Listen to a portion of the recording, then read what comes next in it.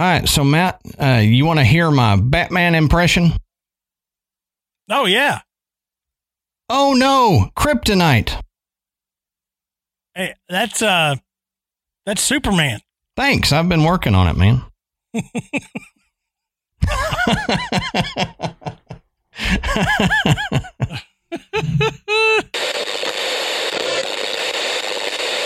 Good.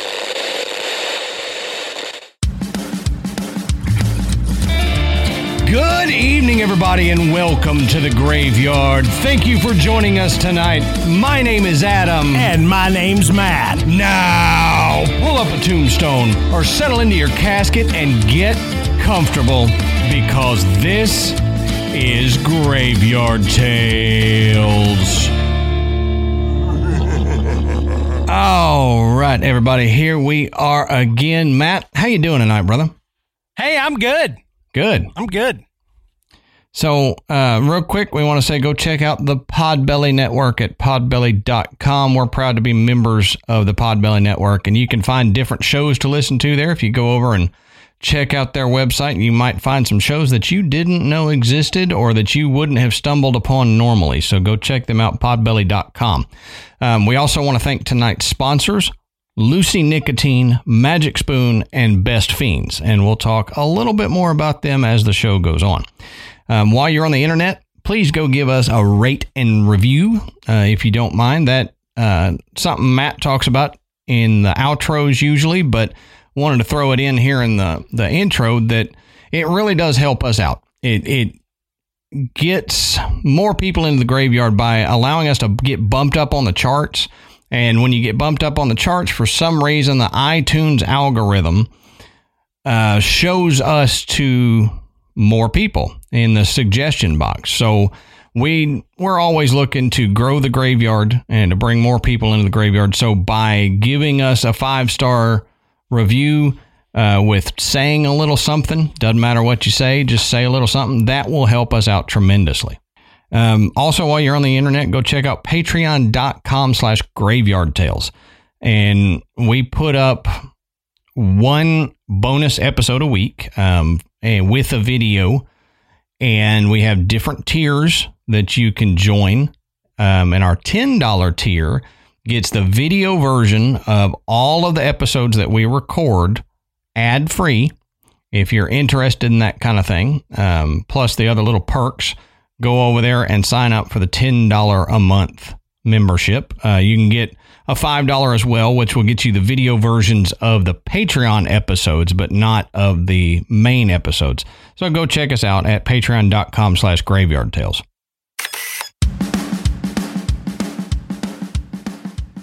Warning. This product contains non-tobacco nicotine. Nicotine is an addictive chemical. All right, look, y'all. So we're all adults here, and some of us, we choose to use nicotine, to relax, focus, or unwind after a long day. And if any of you guys are patrons and watch our videos, then Matt and I use nicotine. We're normally vapors. That's how we choose to use the nicotine. But we found this Lucy Nicotine company, and we love them. Lucy Nicotine is a company that was created to help nicotine users find a cleaner option and feel better about the ways that they consume nicotine. Their latest products, which Matt and I love, are the Slim Nicotine Pouches. They contain pure synthetic nicotine and provide the same satisfaction that nicotine users expect without any tobacco at all. And it's great because Matt and I use these for similar but kind of different reasons. I normally use them when I go into a store and we're going to be in there for a while and I can't vape. Then I'll pop one of these in, and it kind of helps my social anxiety a little bit, helps me relax, and I don't have to keep running outside and vaping and coming back in. And if you're thinking they're anything like other pouches that you've tried, don't. You don't have to spit with them. They taste fantastic, and I promise you, if you give them a shot, you'll love it. They also have gum and lozenges as well. Yeah, I mean, I love to put one in when I'm coaching. You know, I'm out on the field. I can't be stopping and walking off to go vape. So I put in a Lucy pouch, and, you know, I'm solid. And Adam's right. The flavor is fantastic. Better than any other product I've tried. You know, the cool cider is probably, you know, now one of my favorites. Yeah. And I've started using the spearmint. Adam told me how good it was, and hey, I mean, I really do dig it. But they also have mango, which is another fantastic flavor. So, it tastes like an actual mango, which is weird. You wouldn't expect a pouch like this to taste like actual mango. You'd think it'd be synthetic-y, but it's not. So it's 2021. Don't compromise when you're choosing your nicotine products. Go with the newest tobacco-free options from Lucy. Now, Graveyard Tales listeners can go to lucy.co and use promo code GRAVE, that's GRAVE, to get 20% off your order of Lucy Slim pouches or any other Lucy product. That's right. Graveyard Tales listeners can go to lucy.co, that's lucy.co, and use our promo code GRAVE, GRAVE, to get 20% off your order of Lucy Slim pouches or any of the other products, gum, lozenges, anything they have there. Remember, that's lucy.co, and use our promo code GRAVE, GRAVE. I also have to give this disclaimer one more time. Warning, this product contains non-tobacco nicotine. Nicotine is an addictive chemical.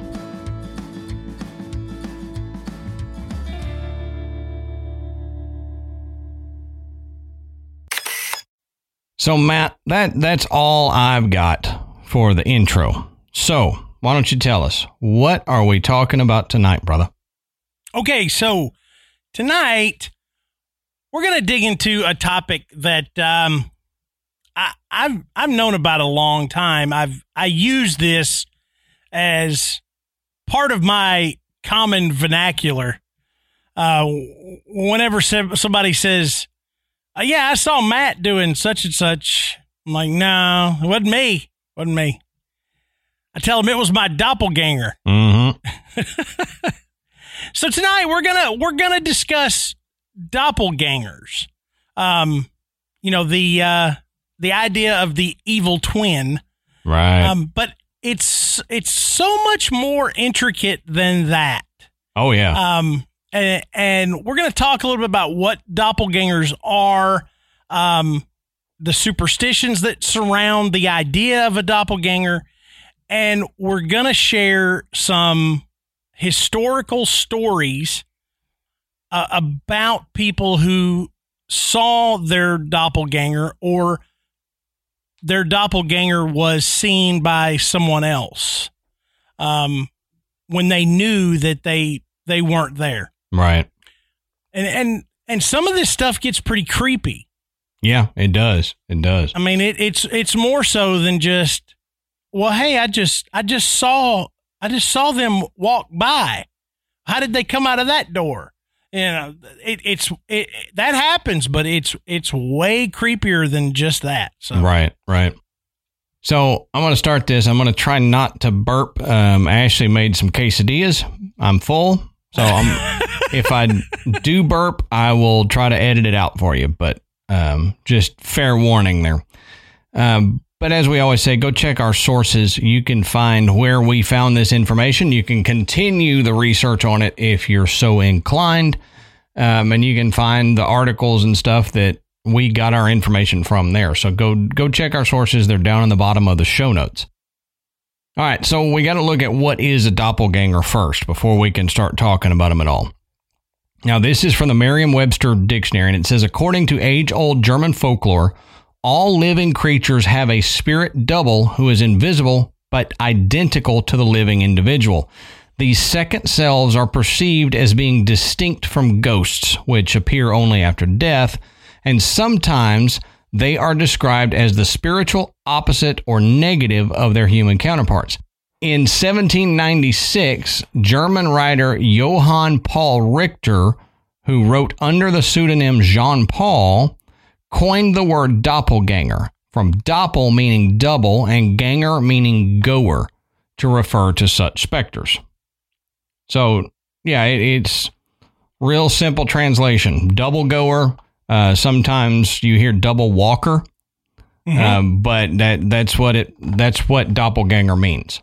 Yeah. So, the idea that somehow, there is a spectral double of yourself that either is with you all the time, or only visible some of the time.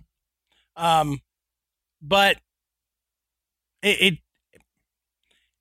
you, but it's not you. Right. It's weird, but yeah, it is definitely connected to you, in most all of these folklore, and we'll get into some of those, as some of y'all have noticed. I will say this again. We'll get into that here shortly. Now, we like to tease a lot on this show. Yeah. Well, you gotta bury the lead in there. You can't give it all away in the beginning. We're gonna start doing like American Idol, and we'll find out right after this. Yeah, right after the break.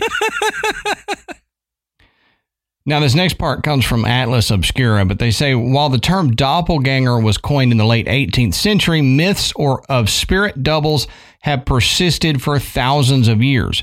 In ancient Egypt, the Ka was one aspect of the soul, depicted as a spirit identical to the body. Now, throughout Europe and parts of Africa, changelings were thought to be supernatural children left in place of human infants. So people from the Orkney Islands, and I think we've talked about these type of changelings before, Matt, when we discussed the Fae. Yep. We sure did. There was something about that. But people from the Orkney Islands in Scotland also feared small fairy-like creatures called trolls. According to legend, trolls would give birth to children who were apt to be sickly. Pregnant women were carefully guarded from the trolls, who would often steal healthy human babies and replace them with their own children, known as changelings, who would transform into exact replicas of the stolen children. So that's kind of a doppelganger thing, but not in the sense of some of these other being part of you doppelganger. That's just the actual physical doppelganger. It looks like you, but isn't you. Now, the Norse Vardogr were less ominous in nature, simply appearing in a place before the person it resembled, leading others to believe that they had already arrived, which is kind of what Matt talked about, where, I just saw you. No, I just got here. Well, and your doppelganger showed up before you did, and that kind of comes from the Norse legends there. Now, English and Irish literature of the 18th and 19th centuries speak of the fetch, an ethereal double whose appearance, like the doppelganger, signaled death. Yep.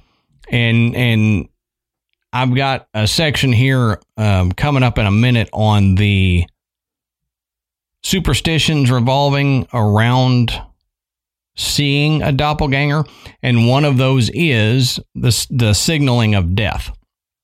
Right.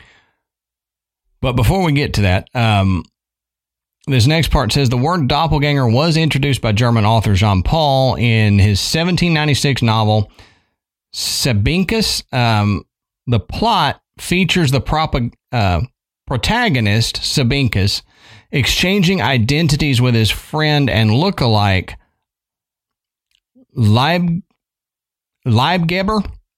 There you go. Sorry, I'm doing my best. Sorry. Exchanging identities with his friend and lookalike Leibgeber. Ironically, Jean Paul invented two words to describe doubles. Doppelganger was used to name an uncanny lookalike, while doppelganger was used to describe a meal in which two courses were served simultaneously. Now, the distinction didn't last long following the Sabinkus novel, as doppelganger assumed the default term for any sort of double. So doppelt with a T was what was originally supposed to be the physical double of you. And then doppelganger was a meal with two courses served at the same time, which can kind of be, I mean, that's kind of a doppelganger if you serve two identical meals to somebody at the same time. But I don't know. They just became default term for your double is doppelganger. Yeah. Now, as a literary device, the doppelganger is perfectly suited for exploring human duality, often used to personify the darker traits of a character. The double may also serve as a foil to the protagonist's personality, a behavioral negative, as in Hans Christian Andersen's 1847 fairy tale Skijen, or The Shadow. In the fairy tale, a man's shadow separates from his body and gradually becomes his walking double, demonstrating the exact opposite physical and moral traits and eventually replacing him entirely. So that's interesting. If you haven't read that, go check out Skijen or The Shadow by Hans Christian Andersen. You don't think about a story like that from Hans Christian Andersen. No, you don't. Yeah. But I guess it's like we just talked about, it shows the duality of the character, and that's what Hans Christian Andersen was trying to do. Now, the doppelganger in Edgar Allan Poe's short story William Wilson seems to exist solely to ruin the narrator's life. A boy attending school in England meets a child with the same name and appearance as himself. The double is a source of frustration from the start and appears throughout Wilson's life to thwart his ambitions. In this case, the original Wilson's goals are nefarious, motivated by lust and greed, only to be disrupted by his morally upright counterpart. Now, doppelganger sightings have been reported throughout history, like Matt was saying. These go back centuries with varying degrees of substantiation. Now, in his biography, The Life of Dr. John Donne, English writer Isaac Walton shares a disputed account of poet John Donne, D-O-N-N-E, or it may be Donne, and his wife's doppelganger. One night in 1612, while staying in Paris, Donne was discovered in a deeply disturbed state. Quote, "I have seen a dreadful vision since I saw you. I have seen my dear wife pass twice by me through this room with her hair hanging about her shoulders and a dead child in her arms," end quote. Donne reportedly said to this witness, quote, "I cannot be surer that I now live than that I have not slept since I saw you, and am as sure that at her second appearing she stopped and looked me in the face and vanished," end quote. Walton then claims that a messenger was immediately dispatched to check on Donne's wife, returning with the news that she was in very poor health after losing their child. So we'll take another shot because I'm going to say we'll get to that here in a second. But that is almost like a crisis apparition. Mm-hmm. So all of this stuff is leading up to some of the folklore that I'll touch on. Yeah. You know, this one could go either way. Mm-hmm. You know, because he saw his wife, you could say that's a doppelganger situation. But as Adam said, he could have been seeing a foretelling. Mm-hmm. I mean, he could have been experiencing a true omen, you know, because she was carrying the child.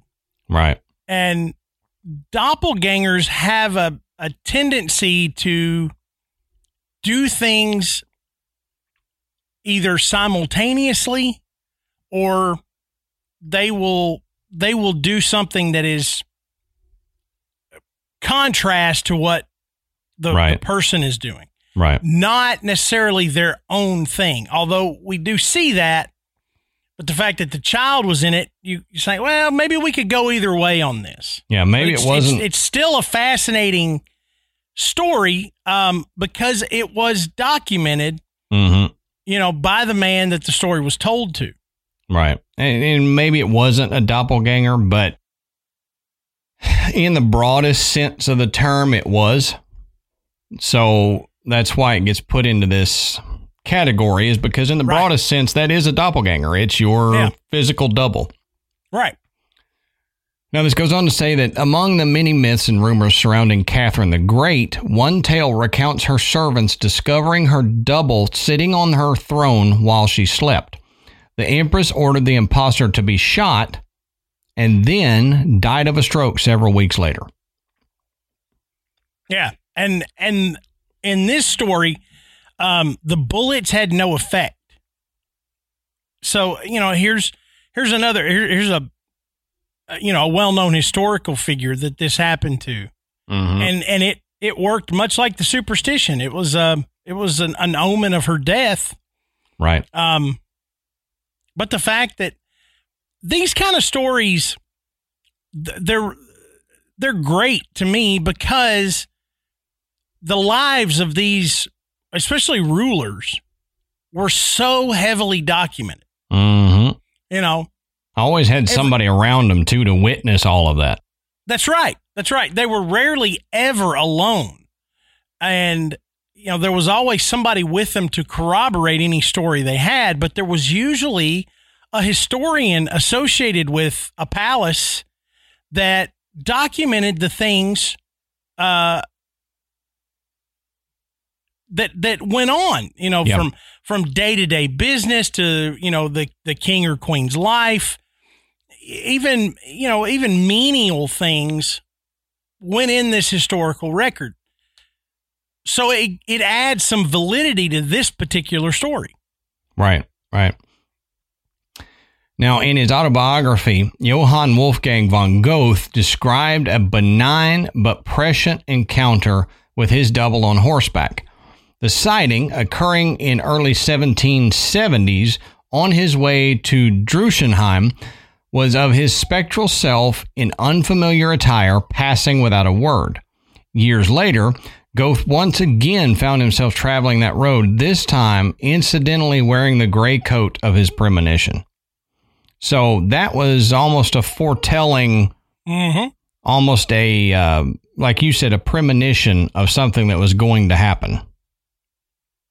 Because he saw himself, and it was almost like a recording of what he was doing the next time he rode down that road, but he happened to see it in the future or the past or the whatever, some weird circular time that we don't understand. Now, one of the most famous depictions of doppelgangers comes from the 1851 sketch and 1864 watercolor called How They Met Themselves by Dante Gabriel Rossetti. According to interpretation, two medieval lovers are walking through the woods at twilight when they encounter their doubles who glow supernaturally. The man draws his sword in astonishment, while his lover appears to collapse in a deathly swoon. Now, so that's weird, but this next one, this is one that was fascinating to me, and I remember hearing about it must have been several years ago, that this actually is so famous, infamous. I don't know which one, but it actually gets put into historical documentaries and stuff where you wouldn't think a doppelganger story would work its way into. But it says among the most noteworthy is Abraham Lincoln's experience as chronicled by Noah Brooks in his book Washington in Lincoln's Time, 1895. Now, according to his account, soon after Lincoln was elected in 1860, he arrived home one day and looked into the bureau mirror where he saw himself reflected in double. Lincoln said, quote, "Nearly at full length, but my face had two separate and distinct images. Lincoln noticed that although the images were nearly identical, one was, quote, a little paler, say 5 shades, than the other, end quote. So he's looking in the mirror and he's got 2 reflections. One looks just like him, and the other one is slightly paler and kind of emaciated and sickly looking. Yeah. Now, his wife was said to be very worried and told Lincoln she believed that the paleness of half the dual image was a bad omen, which meant that Lincoln would serve his first full term, but would not live to finish his second. So we know that's what happened. And could that be hindsight being 2020? Sure. That interpretation of the image. Yeah. Could be. But why would he have seen that? If that's not what that meant, why would he have seen 2 reflections, one looking basically like a dead Lincoln? Yeah. And remember, Mary Todd Lincoln was heavily into spiritualism. Oh, yeah. Yeah. You know, she was, into seances and communicating with the dead. I mean, heavily. This, superstitions, you name it. Mary Todd Lincoln was right at the top. Yep, that was her thing. Most well-known spiritualists of the time. And so this was not something that he was going to go to her and say happened, and she's going to go, well, that's weird. Yeah. She's going to have an explanation. Now, whether it was, accurate or not, she was going to have one because this was right up her alley. Mm-hmm. So for her to say, this is what this means, and then it come to fruition, it's pretty interesting. It is. Because like I said, she knew about all this. She dabbled in every bit of this. Mm-hmm. So it would make sense that she would have an answer, and it's really cool that her answer seemed to fit right on par with what happened. Now, here's the part of the episode where we get into the superstitions and the folklore about seeing your doppelganger, where we'll cover maybe a little more in depth with a little more discussion what we were teasing a little bit earlier. The first one is that seeing your doppelganger is an omen of death. Now, this is probably the most well-known legend about doppelgangers, and it's in both English and German folklore, stating you will die if you see yours, and even worse, if you see it more than once. So there's a potential if you see your doppelganger once, but if you see it repeatedly, 2, 3, 4, however many times, then your death is imminent, and it will be bad. Yeah, it's bad news. And this is kind of an outdated idea, because modern paranormal investigators or enthusiasts will say that there are enough cases to where that they don't think that's necessarily accurate. Right. But it would be classified as a superstition. Right. It's like, there's no documented evidence that if you step on a crack, that you're going to go home and your mom's going to be snapped in half. Yeah. Step on a crack, break your mama's back. It reminds me of that joke where the kid and his mom are walking down the street, and kid asks his mom for something, and she says no, and he starts jumping up and down on a crack. I think it was a comic strip or something I saw. It was funny. Comic strip, that's something that kids nowadays don't understand. But we'll keep moving on so I don't show my age. The Sunday funnies. Yeah, exactly. Yeah. That you would meme by putting silly putty on it and moving that image with the silly putty. We didn't have copy and paste or memes. That was our memes, silly putty. Yeah. All right, so the second one is doppelgangers give malicious advice. Now, they're seen often as the evil twin, and supposedly give you bad advice just to get you in trouble or have something bad happen to you or others. Now, according to ancient pages, one of the earliest references to this idea is found in the Zurvanite branch of Zoroastrianism. The site says, quote, in the cosmological model, the twins Ahura Mazda and Angra Mainyu were co-eternal representatives of good and evil. And you will have heard Ahura Mazda if you watch Ancient Aliens. They like to talk about that deity a lot. But basically, in the Zoroastrianism, it's saying that there is twins that represent good and evil. And your doppelganger, in a lot of areas of the world, is seen as your evil twin, where you're the good, they're the bad. And you need to watch out for them because they're going to give you bad advice or try to mess up your life. And we saw that in one of the books that we talked about, where the doppelganger was trying to mess with the protagonist. But in that book, it turns out that the protagonist was the evil twin and the doppelganger was the good. So yeah, that's what I was going to say. What if you were a general piece of human garbage? Yeah. Is your doppelganger, super awesome? Yeah, I think so. I mean, I think in this sense, the doppelganger is going to be the opposite of you. So if you're good and you see your doppelganger, it's probably going to be bad. If you're a trash heap, then your doppelganger is going to be good. Yeah. And, there are stories where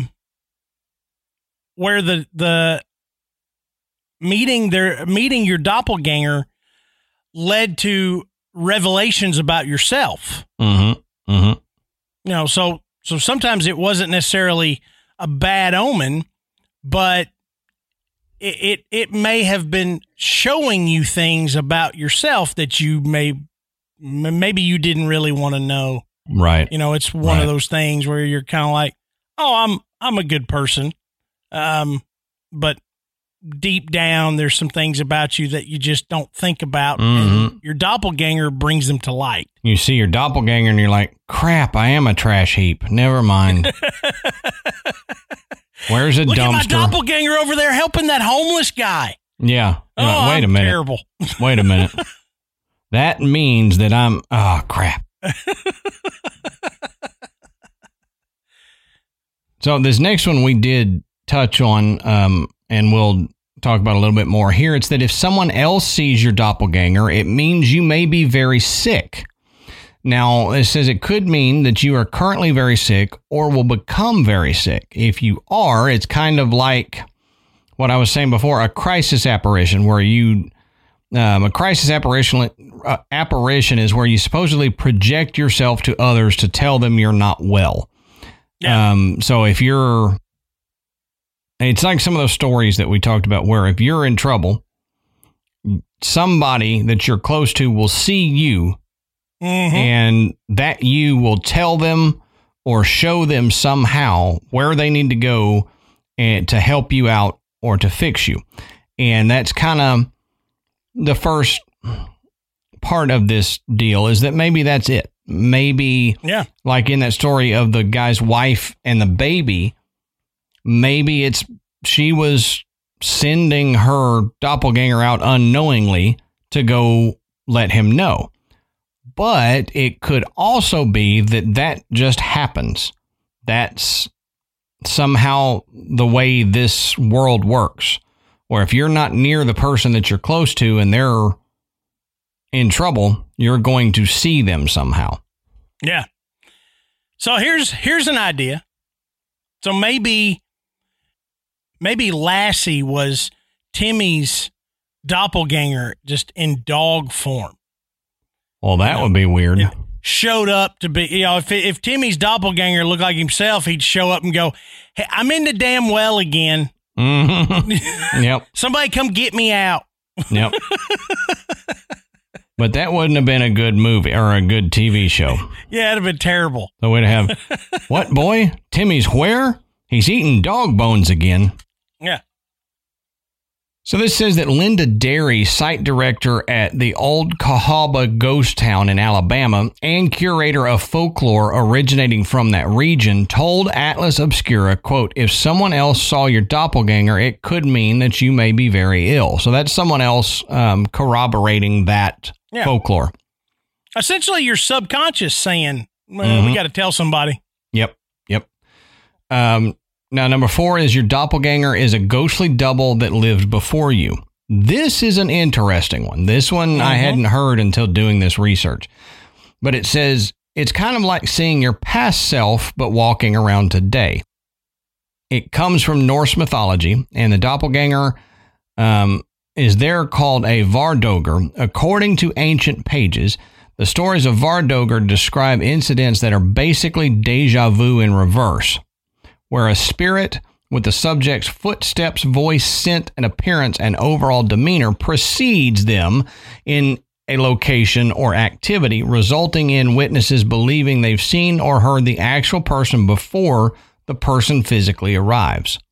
So we've seen some stories like this too, where a guy is on his way home and his maid or whatever sees him walk up the stairs and go into the room. And then the guy gets home and she's like, you're in your room. And he's like, no, I'm not in my room. And she's like, no, you're in your room, because she saw the doppelganger come in and precede him to that location. And I think there's more to that story, where right before he goes upstairs, his room falls in, and had he gotten there when the doppelganger got there, he would have been dead. But because he was a little bit later, he wasn't in the room when it fell down. So I think there's a little more to that, but that's the general idea of that, is his doppelganger preceded him to that location, seen by someone else. Yeah. And doing the research, I read a story from a woman who said she said she was 26, her husband was 30, and she was in the grocery store, and as she walked in, she happened to glance over to the produce section and saw an older gentleman, probably in his mid to late 50s, who looked exactly like an older version of her 30-year-old husband. Okay. And it was enough that she said it really freaked her out. Sure. So she's going through the store, and she sees this gentleman a few more times. But then as she comes around a corner, she sees a woman with long blonde hair that appeared to be an older version of herself. That's weird. And she says, while she's standing there looking at this woman, she hears the man that she saw earlier call her name. And so now she's standing here going, this woman has the exact same name as me and looks like me. And then she noticed that she had the exact same Louis Vuitton handbag. And this particular handbag was a gift from her aunt. So it was very special to her. Right. So, let's put it bluntly. If you're like my mom, you have a new purse about every 6 months. Okay. But if it had been a gift from a family member that you were very close to, you might hang on to it for 20, 30 years. Yeah. Okay. So this really shook her to see these two. But this is the case where you're actually seeing an older, or, in some cases you would see a younger version of yourself. Right. Right.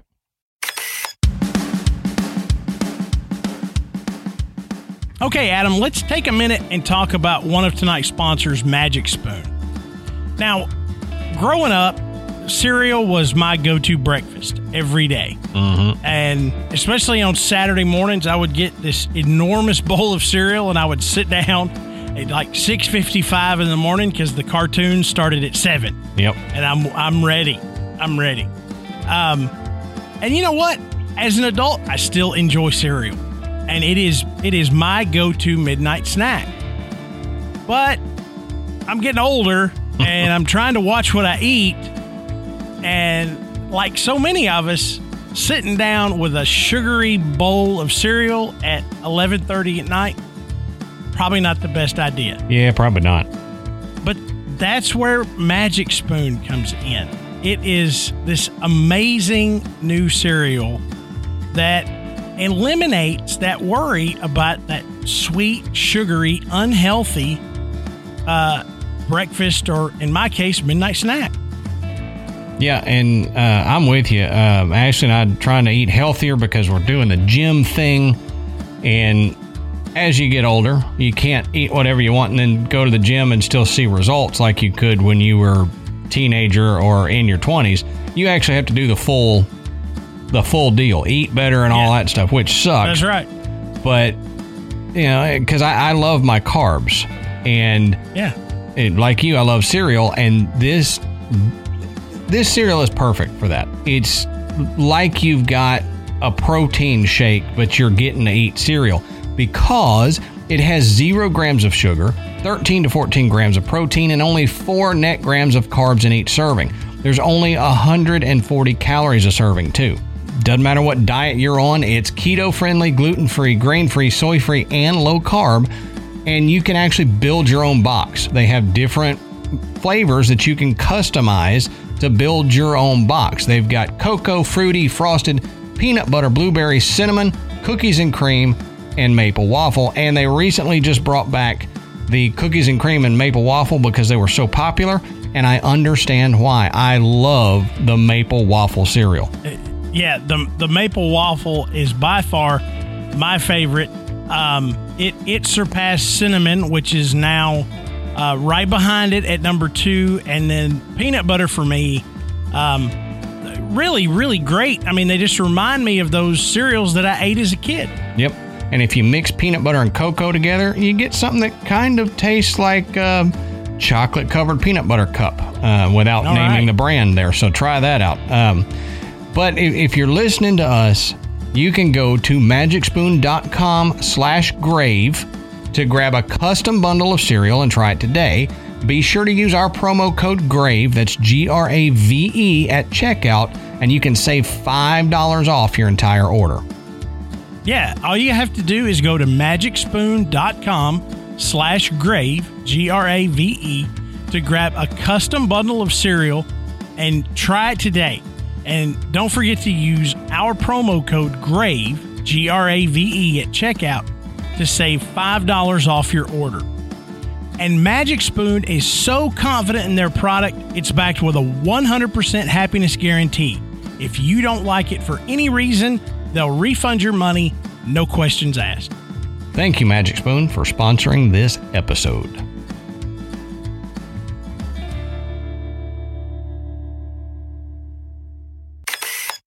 So, sort of, kind of tying into this next one, that number 5, it is your spiritual double.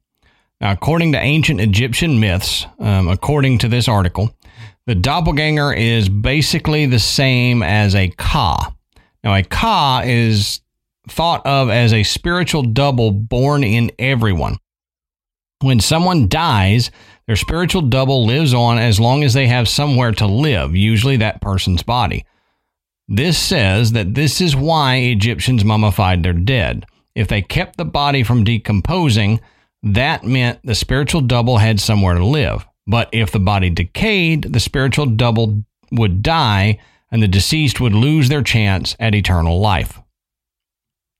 So I've heard some different reasonings for the mummification of Egyptians, but I have also heard of the ka before as well. So basically that's saying that everybody is born with a doppelganger. And just most of the time you don't see the doppelganger, though it's living right alongside you. Mm-hmm. So it's interesting. I mean, it's like an external manifestation of your soul. Yeah. Yep. Exactly. It's going to be the part of you that lives on. Yep. exactly. Now, number 6 is that it is your evil double from the underworld. So there was a Native American myth that said that a doppelganger is basically your evil double from the underworld. Native American myths say that there is an upper world and an underworld. The good people live in the upper world and the evil people live in the underworld. Now, the Hopi legend refers to twins called the child of the sun and the child of the water. The Hopi also believe that whatever is happening in the upper world, the opposite is happening in the underworld. So that's like your evil twin, basically, is what that is that anything good you do, it's going to do the opposite negative. Yeah. So equal and opposite reaction kind of thing. But this is interesting because we're talking about a term that was coined in Germany that has roots in ancient Egyptian history, in Native American history. So we're just like vampires. We saw how all these different cultures around the world had legends associated with a vampiric type entity. Mm-hmm. This is the same thing. This idea of an evil twin or a double existing, we're seeing it in multiple cultures, and they're all very similar. They may not be exact, but they're all very similar. Mm-hmm.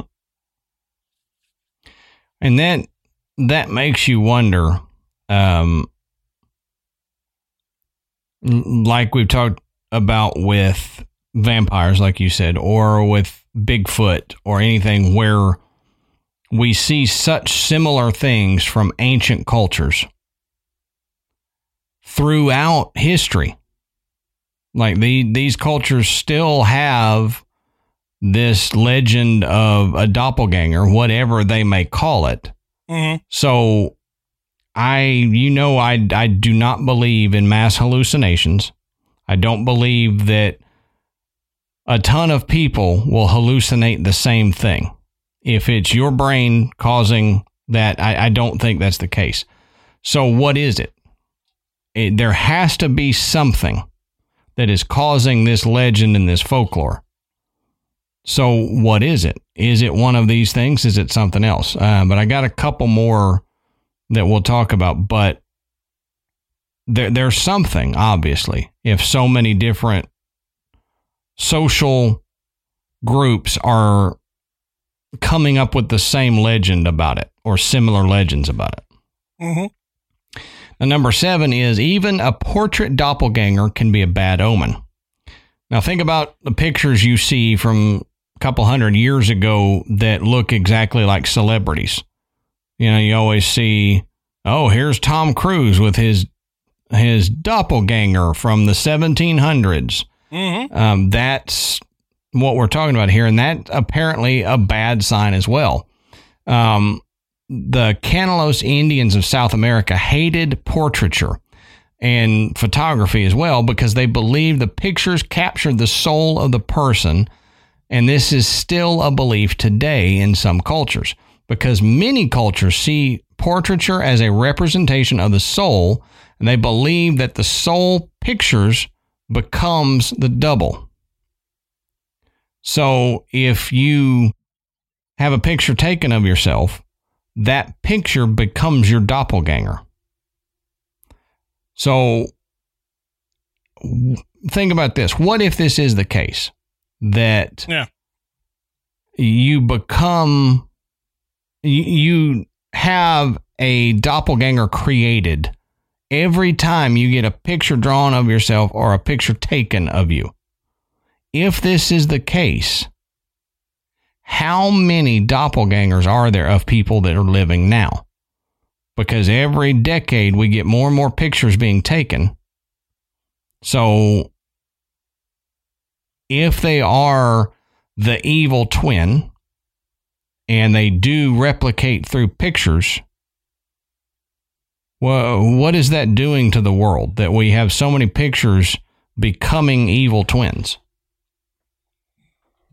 Yeah, I know. It's kind of there was an idea, a Native American idea that, you know, a photograph stole part of your soul. Mm-hmm. That, you know, part of your soul traveled with it, so they wouldn't let you photograph them. And that's just an extension of this same idea. And then, you know, you think about, you've seen these, I think the one of Nicolas Cage is probably one of the more, one of the ones that circulates more often than not. You know, where there's this portrait of a guy from probably the mid to late 1800s. I'm not 100% sure, but I mean, he's a dead ringer for Nicolas Cage. I've seen one, I think it was Brad Pitt, that was similar to that, but they had like two old photos, one from like the 1700s, one from the early 1900s, and then Brad Pitt. So the thing was, oh, he's a vampire, but yeah. But it is kind of strange when you, and you know, a lot of people want to tag these with like, so-and-so's a time traveler or something. Yeah. You know, I like the doppelganger idea a lot better. Right. Than that. But it is strange. I like to think that, okay, so you think about not just how many people are on the earth now, think about how many people have lived on the earth, you know, through the centuries. Oh, yeah. There's only so much to do to make your face different. Yeah. You know, when we're talking about billions of people, you're bound to have a total stranger that looks like you.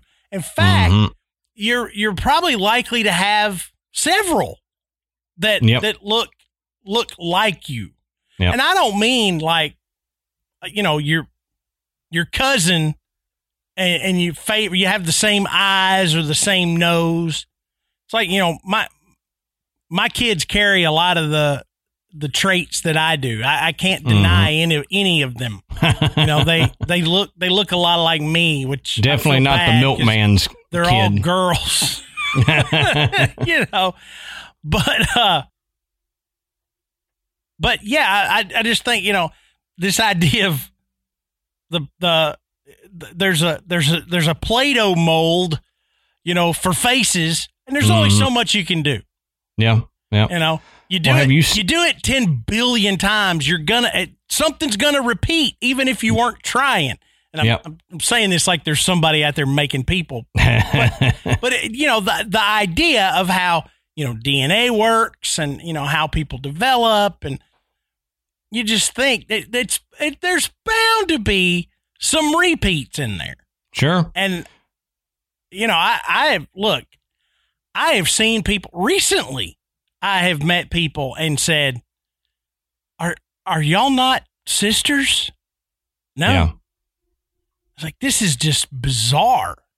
I mean, you know, they look enough alike to be twins. Yeah, that's the thing. I was going to say that with your theory on it, you could have people living now alongside you that look almost exactly like you. And that's like that.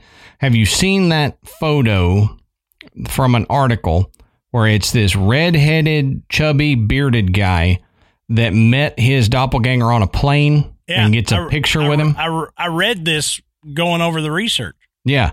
So they look exactly alike. I mean, and I think they were even wearing the same shirt or a very similar shirt. Yeah. So this was the story where the guy's actually in his seat on a plane, and he walks up to him, and this dude is sitting in his seat, and he looks just like him. Yeah. Yeah. Yep. And it's like the whole plane realized it and was like, oh my God. Yeah, right. And that story goes on. The guy, they kept running into one another. They were staying at the same hotel. And then finally one of them said, I think the universe is telling us we should sit down and have a drink. Yeah. And the guy that the article's about said he woke up the next day with a hangover and a phone call from an Argentinian radio station because the photo had gone viral overnight. Oh, geez. Well, and that actually is a perfect lead in to my last number 8 here, that it's a sign of an alternate universe. And this is the one that I like a lot. Yeah. It says, according to Supernatural Magazine, there's one more theory.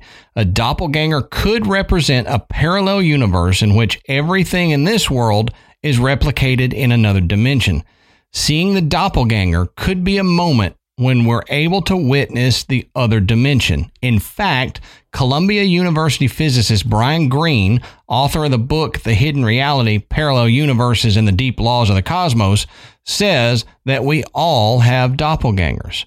And this is the one that I like because, I believe in multiple universes, my pancake universe theory. And I like that this is when you see doppelganger, that you're just seeing into another dimension. And this has been my theory on a lot of things. But and the theory like for this goes a step further and says that people that witness their own doppelganger have somehow managed to brush into where those universes are the connection is the thinnest. Yep. Where you could actually kind of, if not fully cross over, you're close enough to see through the curtain. Mm-hmm. Yep, and I like that. So, in conclusion of my part, I'm going to read this part from Ancient Origins. And this says, so where did belief in spirit doubles come from, and is there any real truth to them? While many today still believe in the existence of a double self, some scientists believe the phenomenon occurs based on injuries or stimulation to certain parts of the brain, which cause errors in spatial reasoning. I don't like that. But others believe it is the result of a vision, hallucination, or that we live in a parallel universe in which everything in this world is replicated in another dimension. Whether the real truth behind doppelgangers, belief in the spirit double, has instilled both fear and wonder in people for thousands of years. Yeah. So I don't like the error in spatial reasoning argument. I don't think that works with all the cases of doppelgangers, because not everybody that has seen their doppelganger or seen somebody else's doppelganger has a head injury has some type of spatial reasoning issue. Maybe that occurs in some cases, but I think we would know. I hit my head yesterday and then I saw your double today. Mm-hmm. I think there would be, people have known head injuries cause problems like that for many centuries. So I think that would have been reported in these doppelganger reports when we find the historical ones. Yeah, and this particular idea, it gets a lot of play because there is a fairly famous case where a man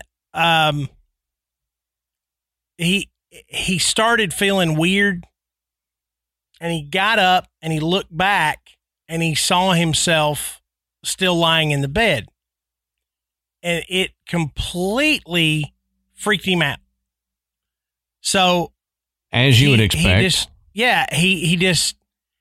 he got scared. He got confused. He was trying to he could see that, his double was right there, and he's standing up. So he flipped out and he jumped out the window. Okay. 4 stories, and he survived because he landed in a really large bush that broke his fall. Now, once he was treated, he landed on his doppelganger. His doppelganger caught him and took off running with him. But when they were treating his injuries and everything, and he was telling this story, they investigated further, and he actually had surgery to remove a brain tumor. So they used that story to push this idea that, a doppelganger could be an indicator of something that's wrong in your brain. And due to one case, it then gets smeared thin over all the other. Yeah. And I'm sure there's other cases of that. Sure. But it doesn't explain the tons of stories we have from people that are perfectly healthy.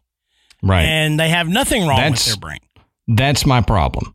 Is that, okay, yeah, it can explain some. I get that. But you can't, in good conscience, say that explains all of them. Yeah. So when we have any type of debunking theory like that, that's the part that bothers me. Yeah. Not that it can't explain any of them, because it sure can. I agree. Yeah. That explains some of them. But just because it explains some does not mean that it explains all. Yeah. And, this particular story is another historical one. The French novelist Guy de Maupassant was, how you like that right there? Well done. He was inspired to write a short story entitled Louis. Also, that means he in French. After he had a doppelganger experience in 1889. Now, while writing, he claimed that his body double entered his study, sat beside him, and began dictating the story he was in the process of writing.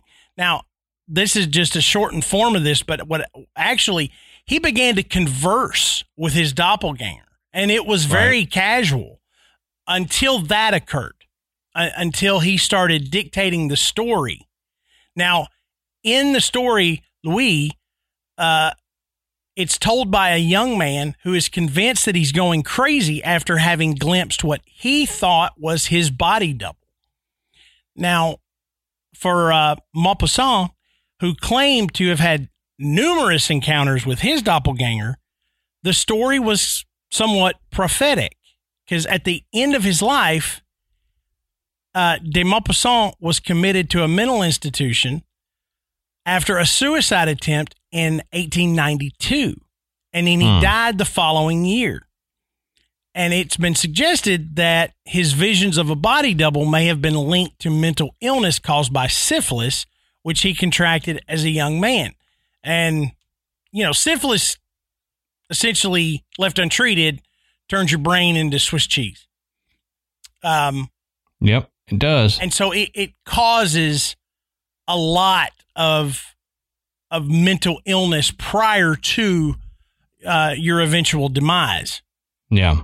So again, it's a pretty good medical explanation for what he experienced.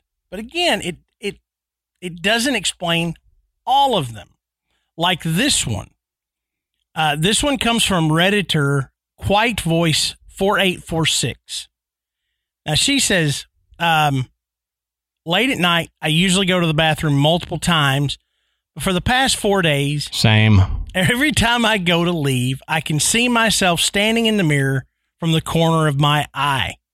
It's like the other me is watching me leave the bathroom. She says it terrifies me to the point where I almost run out without looking directly at the mirror. She says she never told her husband about it because she didn't want to acknowledge it out loud. She goes on to say, earlier today, I took a nap in our bed while he sat in the chair next to it watching TV. When I woke up, he told me he had seen me sit up and crawl backwards to the edge of the bed and stand up in front of our bedroom door from the corner of his eye. He thought it was weird that I got up like this because I was in the last month of my pregnancy and I can't really move so well without it hurting. So he tried talking to me. When I didn't answer, he looked at the door to find me not there and still sleeping in bed. She goes on and says, I got really creeped out and I finally told him about what I have been seeing in the bathroom. He thought it was pretty creepy too, but didn't really want to talk about it anymore because he thinks that it will give whatever power and energy. So they said they have no idea what it wants or why they both have seen it. So this is a case where She claims that she has seen her own doppelganger, and so has her husband. That's crazy. Sometimes most of the time it's an either or. And the getting out of the bed thing was weird to me. Yeah. Doing something odd like that. Yeah, that was weird. Now, this next one also comes from Reddit, from Reddit user Celestial E Spirit. And this one says, I know him. Yeah, you know him? Yeah. This one says, when I was about 16 or 17, I was really heavy into doing the Ouija board. Other stuff happened, but the doppelgangers were definitely the worst. The first one was my mom. I heard her come in, and my best friend was with me. My friend and I walked down to greet her. She looked like a younger version of my mom and was carrying groceries. So I tried calling out to her, but she didn't respond. I walked into my brother's room. Then I got a sick feeling. I called out to her, but she still didn't respond. So I followed her, and she was not there. When I walked back down, my real mom had come in and didn't know what was going on. She was wearing a different outfit. But then he says the next time it was his brother. He says, hey, my mom was talking to him on the phone, and he said he was on his way home. As soon as he hung up, my brother walked in the door. He talked to us for a little, and mom asked him to take the garbage out or something, and then walked into the bathroom. He had been in the bathroom for 15 minutes, and I got the sick feeling again. I asked if he had fallen in or something. Then my real brother walked in, and I was freaked out. My mom checked on him all night to make sure that he was okay. He says both times they had darker eyes, and it felt sort of like a dream. But he says he was definitely awake, and other people witnessed it. Yeah, that's what I noticed about that is the mom and he talked to the brother. Yeah. The quote unquote brother when he first came in. And interacted. So there was a full conversation. They interacted, they whatever. And that is odd. Yeah. Because normally it's like the first doppelganger experience he had where they don't acknowledge you. Mm-hmm. Most of the time, they don't acknowledge you at all, and you just see them doing stuff. They may look at you, or they may interact somehow, but they don't conversate with you. Right. And so that second one, that's weird. That's, man, that feels a lot like the underworld version. Mm-hmm. Especially the Ouija board being the impetus of all of it, and I don't know. You want an weird. underworld version? Try this one. Give it to me. So this one comes from Redditor Geobite. And it says, I remember one Sunday morning, my brother and I were watching TV and someone knocked on the door. We lived in an apartment that was empty. The owner hadn't rented the second floor. It was a 2-bedroom apartment with a kitchen and a bathroom by the door. A small apartment, but with a big window that faced out to the door. So when I heard someone knock, I checked the window, and I saw my father, or so I thought. I was going to the door to open it, and when I was going to unlock the door, my mother pulls me away and screams at me not to open the door because I didn't know who it was. I told her I saw my dad, and she freaked out. She went to the window checking and then checked the peephole. Said she started to become terrified, and she said, go to the farthest room in the apartment and do not come out. She went and woke up my dad. So, I mean, he was already in and asleep in the apartment. Mm-hmm. So my dad got up, and he was angry and confused. And when we told him what we saw, and all this time the man was still knocking on the door, my dad screamed, "Who is it?" No answer. He said he was going to call the cops, but there was no response. So while my dad was busy screaming at him, we saw that he was just standing still in front of the door. So my mom took us to the farthest room from the door while my dad got ready to open the door with a metal bat. Once he did, the man was gone. It's like Dad went out, looked everywhere around the apartment, couldn't find him. Now, he said the apartment door was a heavy metal door and always was heard when someone came in and out. But they had not heard anything that morning, and they didn't hear anything when their dad opened the door. Said we heard no footsteps either, except for my brother, my mother, and I. And we saw that man, and he looked exactly like my father. That's wild. And so what I really thought was interesting about this story was the fact that the mom panicked. I mean, immediately, almost as if this had happened before. Yeah. I was wondering that because that was kind of the feeling that I got too, was like, had she seen something like this before? Had she had an experience, whether it be with the dad or somebody else, that she knew immediately, not just because dad was asleep in the thing, but, you know, what if dad for some reason was weird and crawled out the window and then came around? You know, most people wouldn't immediately go to freak out if it looked like a loved one. Yeah. But she immediately went to freak out. So what caused her to do that? Yeah. I'm not so sure that I would just immediately freak out if I saw somebody that I mistook for, you know, a friend or a family member. Yeah. I would probably be like, holy cow, there's somebody who looks exactly like Dad out there. Yeah. Or you go, hey, how'd you get on the other side of the door? Yeah. Yeah. So, you know, you're right. The reaction was way more for this encounter than what I would have expected, making me think this has happened before. And exactly. And she knew, telling them to go back to the farthest room and all that. She knew it was something evil. Yeah. Now, this last story I'm going to share is probably the most famous and well documented story of a doppelganger. And it comes from writer Robert Dale Owen, who recounts the story of a 32-year-old French woman named Emily Saget. Now, Emily was a teacher at the Pension von Welke. I practice this, but it's weird. It's weird. It doesn't look French to me at all. But anyway, in fact, it's not French. It was in Latvia. So there you go. Oh, there you go. That's why I can't say it. I'm not very good at Latvian. But this particular school was an exclusive girls' school near Wolmar in what is now Latvia. Said she was attractive, smart, and generally well-liked by the students and the staff of the school. However, strangely enough, she had already been employed in 18 different schools in the past 16 years.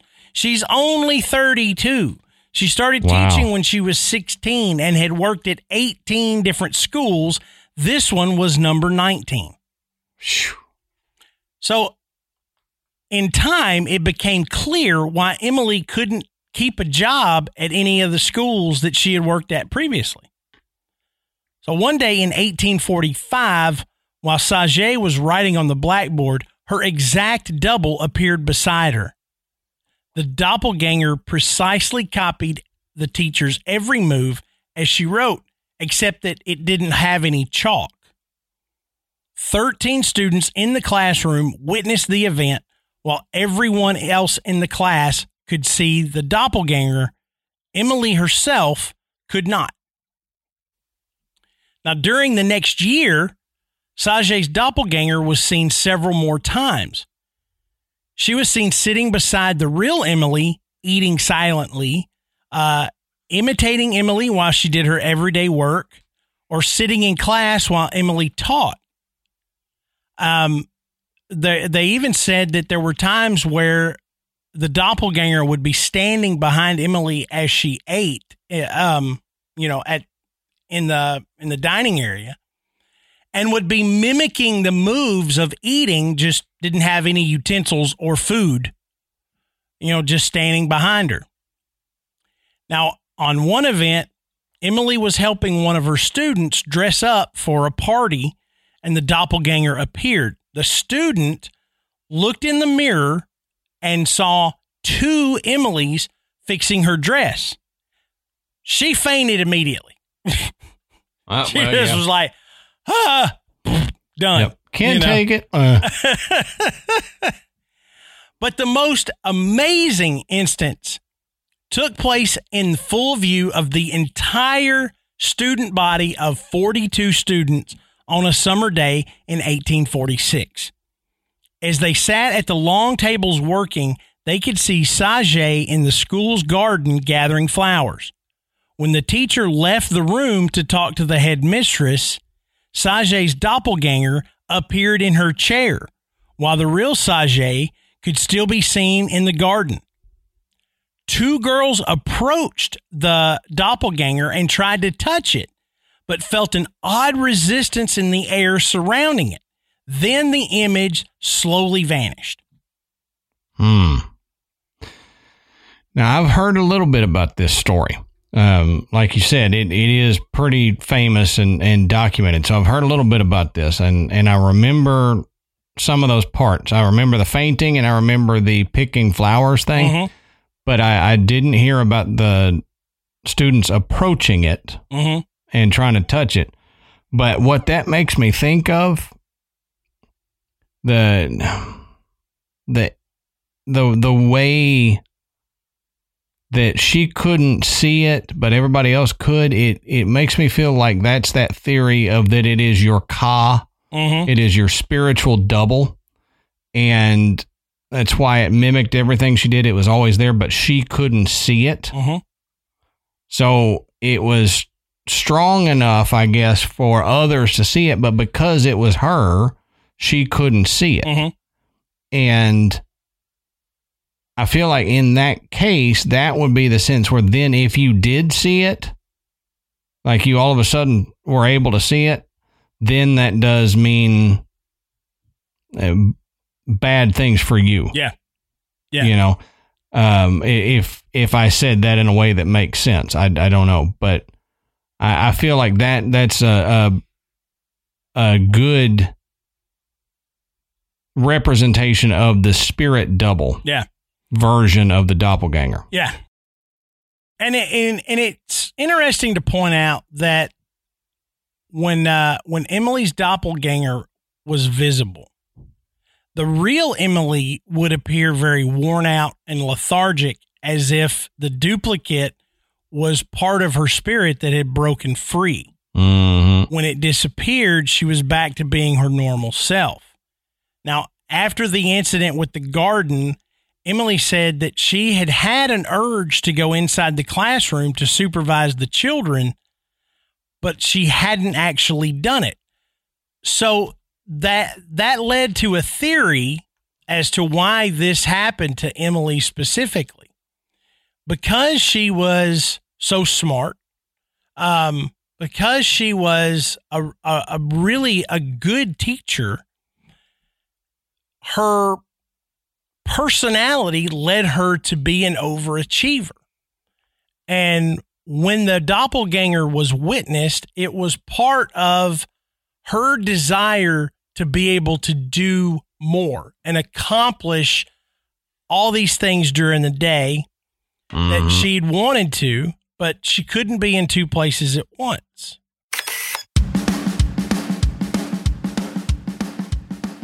All right, y'all. So if you've listened to the show for a while, you know that Matt and I are obsessed with Best Fiends. Now, in my humble but correct opinion, it's the best Match 3 style game by far. The rest are basically just the same game with different color schemes. So stop crushing the same old candy and try a puzzle game with something fresh to offer. Yeah, because in Best Fiends, you play through an actual storyline. It's complete with good guys, the fiends, and the not so good guys, the slugs. Dang those slugs. Now your fiends start out as little baby versions of themselves. And as you play, there's more fiends that join your team and they become more powerful. And so there's so many aspects to this. It's not just the typical match 3 game. There's so much more strategy that's involved, and it's great. And one of the things I really love about it is that it doesn't have to be connected to Wi-Fi or cellular data. Right. So you can play it anytime, anywhere. It doesn't matter if you're in a cave. You can pull out your phone and you can play Best Fiend. I'm in caves a lot, so that's a good thing. Yeah.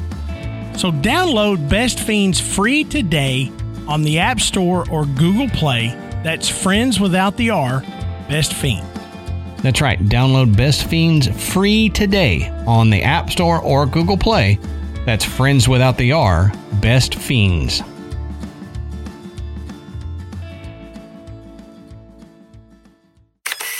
And the idea of her having to be in the garden, okay, or talking to the headmistress, but yet she consciously wanted to go back and supervise those children herself. Her doppelganger appears there as if supervising the children while her physical body is away. Right. That makes sense. So this is where this doppelganger story begins to shift into other aspects. And the idea of bilocation comes up with this. And, of course, bilocation is similar to astral projection. In fact, they could be virtually the same thing, where you're able to appear at another place. Bilocation just simply means being able to be in 2 places at once. Yep. Okay. So there is some idea that this is what Emily was doing subconsciously. She was bilocating, because bilocation is considered to be a psychic, if not miraculous, ability. There's a pretty famous story about a nun who ministered to Native Americans while in Europe. And the Native Americans actually related stories about the lady in blue that came and taught them this when they were asked, how did you learn about these things? Mm-hmm.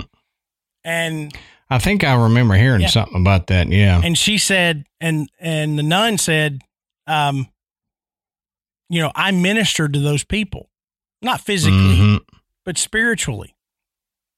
Right. So there's the idea that, that was miraculous bilocation. Okay. Not necessarily the same thing. And, it's at this point, it's difficult to say whether Emily Saget was actually subconsciously doing that, but it is a thought. But in a way, it is the same thing, because if you're able to project that part of your spirit to do something else that you can't do, or be somewhere else where you can't be, that's your doppelganger, that you're able to put out there. Yep.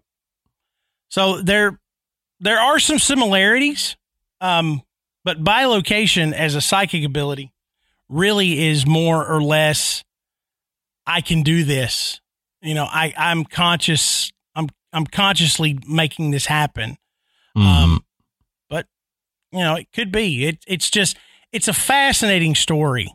And the fact that it was documented by Robert Dale Owen makes it even more interesting. Although there is actually no evidence that Emily Saget actually lived. There is a birth certificate, but the surname is the same, but the first name is different. But it fits the timeline. So, my thought is this poor woman has had 18 teaching jobs that she hadn't been able to hang on to because of this situation. Freaking everybody out. Maybe she changed her name. I would think so. Yeah. That's a good possibility. Changing your name in 1845 wasn't nearly as complicated as it would be now. No. You just decide I'm this person. Yeah. You know. You just, the next town you go to, you're like, I'm Emily Ballinger, and that's who I'm going to be from now on. Yeah. I wouldn't pick Ballinger as a last name. As someone who has it, it's hard to spell and people don't like it. So but I can see that it would be easy to change, and I think she probably would, because after that many, even in that time frame, the stories would get around that this lady, Emily Saget, has some weird stuff happening with her, so I wouldn't hire her. So after a while, you might have to change your name to be able to get another job, or to at least escape the ridicule of your doppelganger always being there. Right. But some pretty amazing stories. And it's a topic that I think most everybody's heard of. You've heard the term doppelganger, and you pretty well knew what it's about. Hopefully this added some depth to your knowledge of what a doppelganger is or could be.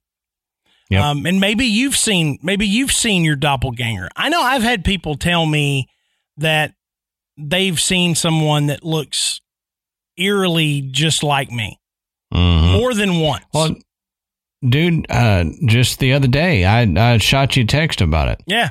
I saw what could have been your daughter in a Chili's here in Texas. Yeah.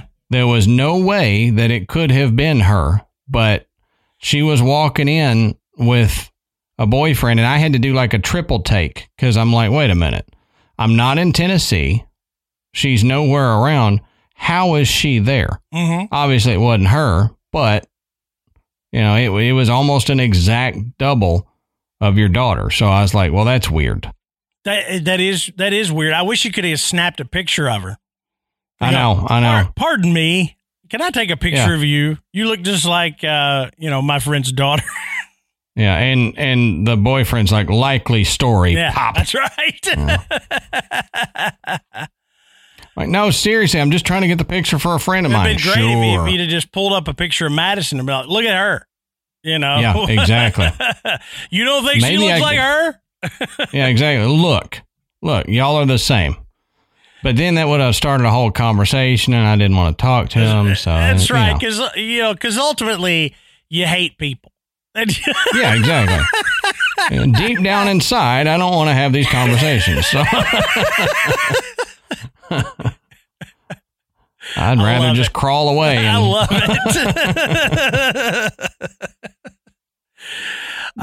it. Yeah, I would be very interested to know if anybody else in the graveyard has either seen their own, had somebody tell them that they saw their doppelganger, or have seen someone's doppelganger. Yeah. I'm so interested in that. And I can't recall. I think I told this story on a Patreon episode. I'm not sure if I told it on a regular episode, where my dad, my dad's got 2 artificial hips. There are times where he just can't get comfortable in the bed at night, and he'll get up and he'll go get in his recliner out in the den, and he'll sleep the rest of the night out there. And periodically, if my mom wakes up and he's not there, she'll go in and check on him. Now, Dad says on multiple occasions, he has woken up enough to see my mother look in, check on him, turn around and go back. But yet she has no recollection of doing it. Yep. And so we've kind of, I remember you telling that. Yeah, we've kind of theorized that, or he's heard someone in the kitchen and assumed it was my mother coming to check on him, and then she never comes in and never responds to him if he says anything, or he gets up and goes in the kitchen and she's not there. And she's still in the bed, sound asleep. Yeah. So, whether that is a situation of a doppelganger, Adam and I in that show kind of theorized that maybe she subconsciously projected herself to check on him, without actually having to wake up and go do it.